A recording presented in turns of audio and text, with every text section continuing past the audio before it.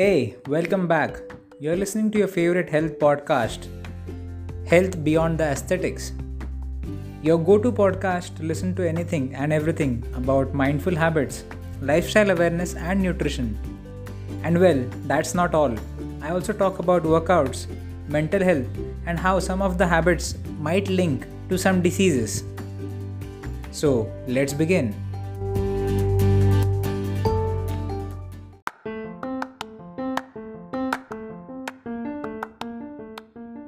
I bet the topic for this episode is something which is of a lot of interest for most people working in the corporates. An issue which probably occupies a lot of time and consumes a lot of energy. Something that probably has a separate WhatsApp group altogether. Obviously with the office team, but without the leads in it. All this because this topic is so interesting and yet would be considered quite a taboo in the conventional setup of corporate industry. And this topic is about taking mental breaks from work. Because your mental health is also important. Raise your hand honestly if you are one of those people who has mentioned on the leave request that you were not in a mood to work for that day or you need a personal break.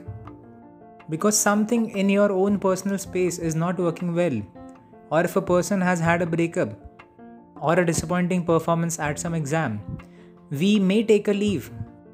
Then we never tend to speak up that we need that for a mental break. Most of us would take that leave under the header of sick leave. My point over here is, why do we need these cover-ups? Is our holistic well-being not a matter of concern? Some people would even avoid taking such a leave or speaking up about their own requirements. And this is very incorrect. It is probably doing injustice to your own self if we do not take the adequate amount of mental breaks. Most of us would have learned this the hard way in the recent COVID times, that the lack of mental break starts taking a toll on possibly everything around us, be it the productivity, be it our health, or anything else. And this is something that also links to negative thoughts that clutter the mind.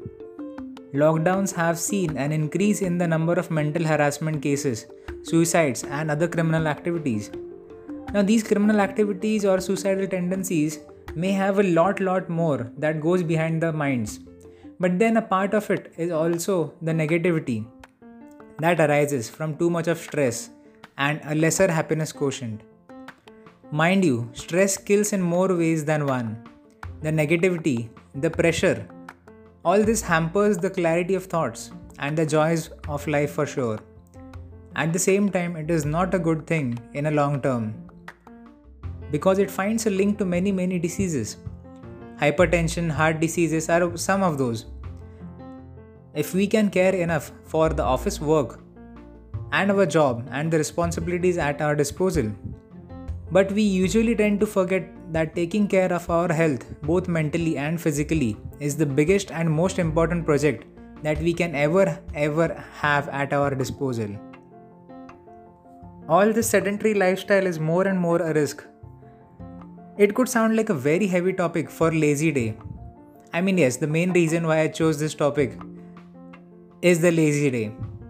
But then stress and sedentary lifestyle is a real killer. Now coming back to this lovely concept of lazy day, it is something that started way back in 1984 and probably one of those corporate secrets that is never spoken about in the open. That is because it promotes the idea of taking a break or a leave on the 10th of August. Just for the sake of mental health. The entire concept of lazy day is for the overworked people to take a day off on grounds of mental break. I know the managers are gonna hate me for this. But then some things have to begin somewhere and someday. I hear more and more people, especially in the corporates, who find their relief in a cloud of smoke or a shot of alcohol. Does it not link to the mental health status? It is okay if someone gets furious on this. Get furious, take a break, feel better, and then come back to thank me. And all this I speak is from my experience. I have spent about 6 years in the corporate. And this is something I talk from my personal experience. My professional life had a lot of stress. But then I never tried alcohol or even never tried smoking. Even if many of my colleagues did it to some extent. as a way out from their stress.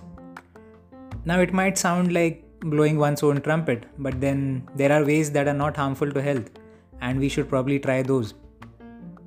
Too much of stress at work was adding undue kgs to my fat, to my weight, and this was a thing which I was worried about. Lack of mental breaks does make a person think about addictions as an escape route, and that is very harmful. My previous podcast, as well as the previous article which I wrote on my personal blog, was around lung cancer, something that this corporate culture is gifting to more and more people. And it was a very emotional note because I am a cancer warrior. And I know how hell breaks loose when someone has cancer. It is so true that luck does play a big role in this. For my case, it was lymphoma, a type of blood cancer. But then we need a lot of corrections in lifestyle, in our way of thinking. All of us need to take more steps and consider talking more openly about the mental breaks. And yes, the higher management has to be considerate as well. Not only mental breaks help recharge the productivity levels, but then it is a big fact that the happy environment that exists at work would probably mean more loyal employees. A person made to work extra just for the money's sake will probably look for someone who pays more and more. Or probably look for someone who pays the same and gives lesser work, which means a lesser probability to stay at the organization. Yet I see many organizations, or at least the management officials, resorting to high workloads. Too much of work and then a booze party with unlimited drinks is what the trend seems like, and yes, sadly, many people fall a prey to this culture. It should not work this way. Being a youngster does not ever mean that the personal space does not exist. Mind you, the label of being burned out at work is not a good thing. There is nothing to be proud of in a burnout, unless it is in fields such as of national defense or of healthcare. Waking up or keeping awake to please the client is nothing great.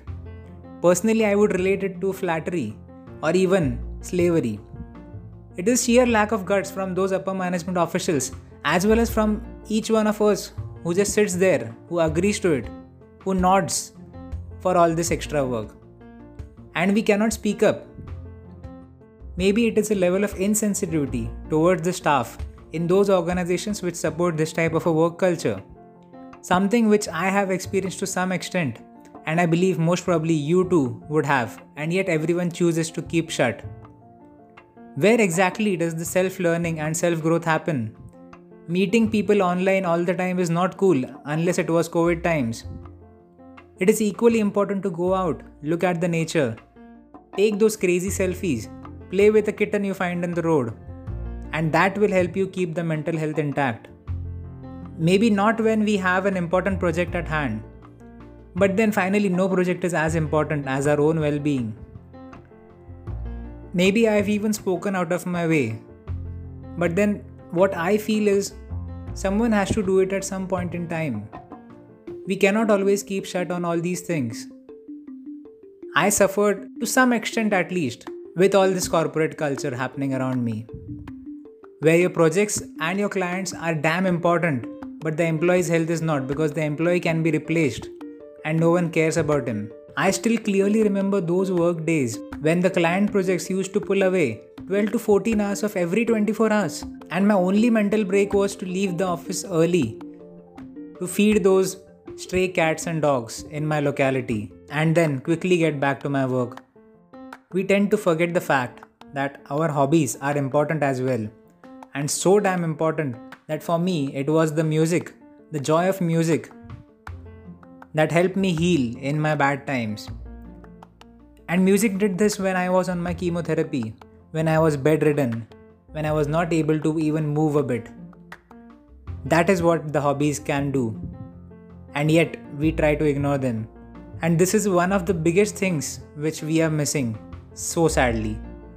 Keep doing our hobbies, take those mental breaks, because a healthy and an uncluttered mind can bring out the best in us, both at a personal and a professional level.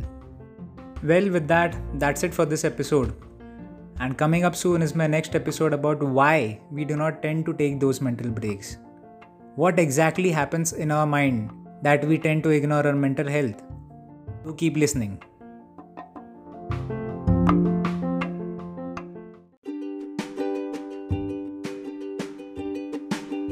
To keep listening to upcoming episodes, be sure you subscribe. Thanks for joining, and until next time, stay safe, stay healthy.